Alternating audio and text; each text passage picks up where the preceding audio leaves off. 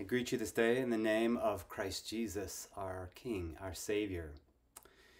I want us to think for a minute. You probably know about this series of books called the Left Behind series. So Tim LaHaye and Jerry Jenkins sold some 80 million copies in 16 books about this idea of the rapture. I haven't read the books. They came out in the 90s and early 2000s, but it's pretty easy to get the general sense of these books, this idea that Christ comes and raptures his church out of the world into the sky for some delay, and then the Antichrist takes up government in this world. And I think the Left Behind series, at least at this level, gets it entirely backwards, this idea of the rapture. And I mention that simply because our passage today from the Gospel in Matthew's 25th chapter is about the wedding feast and the wait for the return of the King and the bridegroom. And this delay I want to set up for us a little bit because in Matthew's Gospel, in Matthew chapter 25, this parable of the 10 virgins, 5 wise and 5 foolish, is in the middle of a set of 3 that are all about this word parousia. That's the Greek in Matthew 24 that connect these 3 passages. The parousia is the return, the coming again of the Messiah. And so this is one of those central passages. The one just before it is a real classic text of that kind of Left Behind theology, that there will be 2 servants in a field. One will be taken away and one will be left. And then the presumption is, at least in the Left Behind, is that the Christian who's the one who's raptured away and the evil stays here, rather than that the kingdom comes to build a community here on earth. I'll come back to that in a minute, but this is that central theme. That's what's going on in Matthew 24 and 25. It is parables and expectations of the return of the Messiah as Jesus speaks to these Pharisees and his disciples in his midst.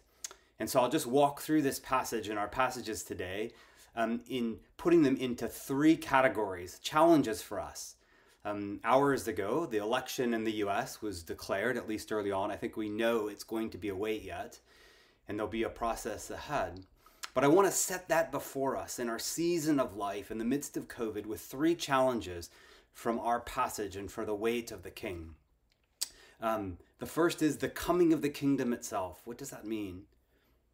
The second is the long delay of the bridegroom.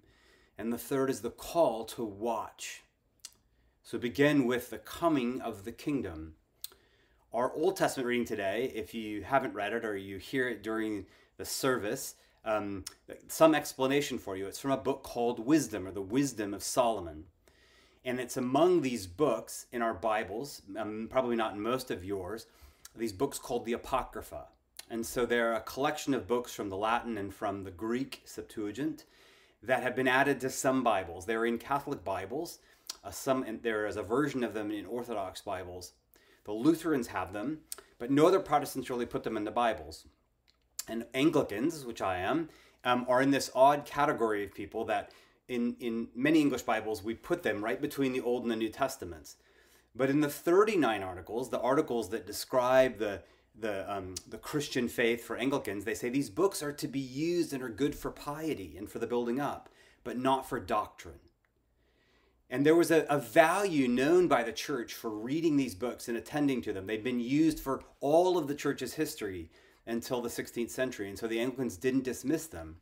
And here's the really important part as it comes to Jesus, is that this book, the Wisdom of Solomon, and ones like Baruch or Sirach, the Wisdom, or Ben Sira is its other title, these books would have been kind of on the order in Jesus' day of the Left Behind series. They were well known. We're certain, virtually certain, that Paul in the book of Hebrews and passages make use of these passages, and it's almost certain in Jesus in the Sermon on the Mount is alluding to them at various points, including here in Matthew 25. So I've included that reading from Wisdom chapter 6 so that we'll grasp the nature of the kingdom that Jesus is talking about. So think in the parable what Jesus says. There's a return of the bridegroom, and he's called these virgins, and they've come, 5 wise virgins and 5 foolish ones. And the wise ones have come with their lamps trimmed, but also with extra oil for the long wait. And it turns out that the bridegroom is delayed, and so only the wise ones have the oil for the long wait. Now, the parable is about the coming of the kingdom, and we see that if we read this passage in Wisdom chapter 6. In this section of wisdom, it's very much like Proverbs 8. She's giving a speech to kings who are expecting a kingdom.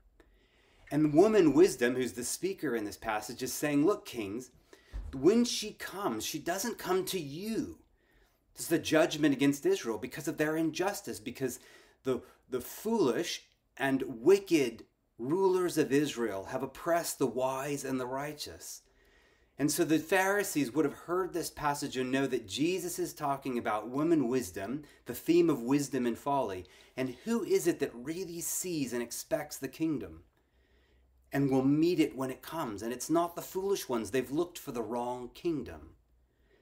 I put that out as a challenge for us today in this season, this election that's just happened in our country.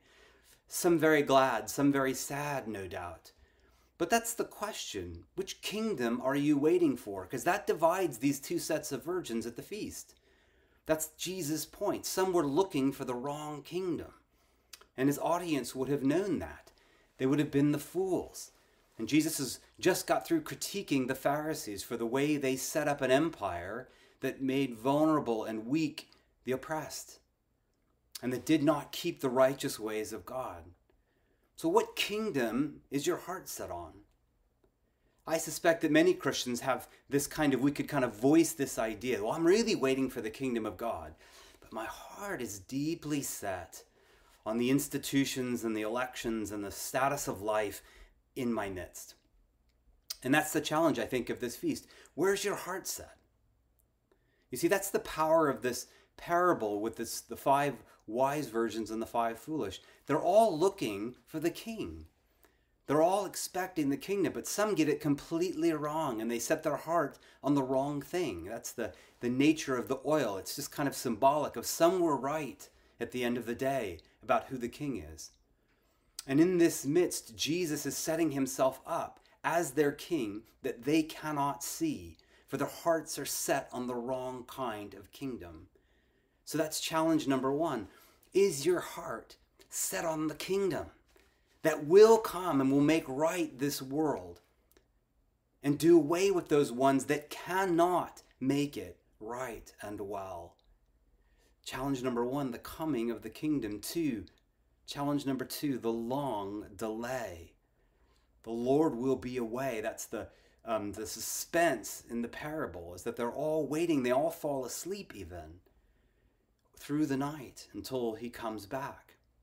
And if there's a place that the left behind kind of theology, this dispensational idea, gets wrong, it's here. It's not that Jesus is about to come back at any minute. That's not his teaching at all. It's the exact opposite. It may be a very long time. Maybe a very, very long time. And so those who are faithful, those who are watching for the king, must be prepared, must be patient, must be people willing and ready to serve the king in his long delay from coming to us. I've been reading this week and in recent weeks, our diocese and the Anglican Church in North America is talking about our use of technology and our use of worship during COVID, and how we worship, how we still gather. And at the center of this discussion is our use of technology. And 2 scholars, I'll mention their name. You can ask me about them if you want to know. One is Shirley Turkle. She may be more familiar to you, a social scientist at MIT. And the other is Marianne Wolf, similar research. She's a neuroscientist at UCLA. And they're just the beginning of trying to compile data on what happens to our bodies and our minds in the use of technologies, particularly phones. What goes on, when we're using these things? And the data's early, we haven't had this world for all that long, but it is consistent. And here's some of their findings that are really significant. Those who use these things for hours a day, particularly young people, is an increased sense of isolation, an increased sense of anxiety and depression, and a decreased sense of empathy. Anxiety, isolation, loss of empathy, I mean, just a spiritual state shattered and kind of torn and frayed and weak. And imagine how this has just happened to us. We've got this culture that's growing into technology, and we're shaping ourselves in a certain kind of way. And that merges with this long delay of COVID that robs us of so much of our normal rhythms in life. And then a delay in an election. And the reports and the things we see in the news or we hear from student groups as I read online is a high tenor of anxiety, of impatience, people kind of fraught. And is any surprise to us that we don't have the patience and the virtue of the long delay? So that's the second challenge. Which kingdom are you looking for? Are you prepared, second, for the long delay? And how do you practice and prepare yourself for that delay? You know, one big part of that's just going to be our use of technology. It's going to be the way we discipline ourselves to sit in silence. Pascal, he wrote his famous Pences, and he talks in there about divertissements. We're drawn to divertissements. And he was critiquing the royals, those who were wealthy, that they could move from one thing to another and never have to sit still with their thoughts. Whole cultures are developed about not being able to have to ever sit still. Never have digital or audio or sensory input. How long could you sit in silence? Could you sit for 10 minutes in sheer prayer without your mind running in 1,000 directions? That's a good test of, are you willing? Are you virtuous? Are you the kind of character who's ready for the long delay? So it's the coming of the kingdom, the long delay, and the call to watch. This is how Jesus ends the parable. Therefore watch and be ready, for you do not know when the Lord will come. The watch, to be watchful. This is probably a second place where the Left Behind gets it a little too literal. Not supposed to sit and stare at the sky. This is exactly what happens when Jesus ascends to the Father in Acts chapter 1. And then the angel comes to them and says, what are you doing looking at the sky? Get on with your work. He'll come back in the way that he left, mysteriously. But get on, stop looking at the sky. The watch is not literal, in other words. The watch is the metaphor, and Jesus uses it several times. Paul and Peter and the writer to the Hebrews use this same term about a watch or a wait. And it's a metaphor for those people who are ready for the long delay. It's a kind of discipline. Many years ago, almost 30 years ago now, I was in survival training. I've probably told this story before, but it's quite memorable. So in survival training, one of the things that they did for us is to deprive us of sleep. And so we would work and navigate through hills at night while being chased. And so you'd get you out of this sleep rhythm. And then they'd wake you up and give you tasks during the day when you're trying to rest. And as you get more and more sleep deprived and you're eating less and less, it is so very difficult to keep your eyes awake, your eyes open. Your body just pulled into that deep heaviness of sleep that you need and long for. That is the metaphor Jesus is giving us for the wait, for the delay of the King. Watchfulness is not a settled state. It's a state of labor, of watching, of discipline, of habits, of constant attention that has to be renewed and practiced by ourselves in community. To be watchful. That's the kind of thing that will sustain the saints in the long wait. So this is really just building off of the second point. What practices do you have of watch and watchfulness and wakefulness? Let me give us just 3 examples from where this term is used elsewhere in the New Testament. Peter and Paul both use it for being moral. So Peter says, be sober-minded, not impure, not given to lust and immorality and drunkenness. Paul uses it in Romans 13, be alert as in the day, not as in the night. Going about works of goodness, not those of wickedness and profanity and immorality and of greed and of strife. To be watchful, to be wakeful as we wait for the coming of the King is to be disciplined in love, to be practiced in virtues of simplicity, of temperance, of patience against anxiety. To be loving to a neighbor who differs from me politically. These are the practices Paul and Peter are getting at. The book of Acts in chapter 21 and also in Hebrews, it says, there's to the leaders of the church, be alert in keeping your ministry active. Keep your churches strong. It's a community kind of vision. To be alert, to be watchful, is to be a people constantly laboring as best we can to hold together the life of the church. To send out missionaries, to bless the poor and the needy in the community. To be watchful is to work as a people of God. And then famously, for Ephesians 6, Paul uses this term alert twice. To be alert as Christian ethical people, active in the faith, but then to be alert always in prayer. Prayer.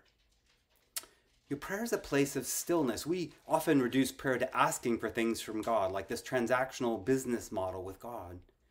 But if you even think of the Lord's Prayer, the Psalms, so much of it's simply contemplating the Lord, His holiness, His goodness, the kingdom, and its contrast to anything we try and construct here. Much of prayer is silence. It's stillness. It's the opposite of anxiety. This is what I call us into now, in a season fragile, a culture that is bent on anxiety, that's helpless. It's sad, I think, to watch. We have people who don't know how to sit still, don't know how to endure a long wait. The church ought to be the people in their midst. As one writer has called us, a non-anxious presence. That the world can look and say, what is it that gives those people peace and joy in the midst of my anxiety? We ought to be those people. Advent's only a few weeks away, and if you remember year after year, that's the theme of Advent. Watch. It's a season where we practice waiting. And not simply just for Christmas presents and things we may deprive ourselves of or give up. But we'll discipline ourselves in charity, in virtues, in love for one another. There ought to be some building up of that common sharing of the practice of waiting for the King. So that this, friends, because I promise you all the improvements or lack of improvements that happen from our government won't solve the aching anxiety and loneliness in the human heart.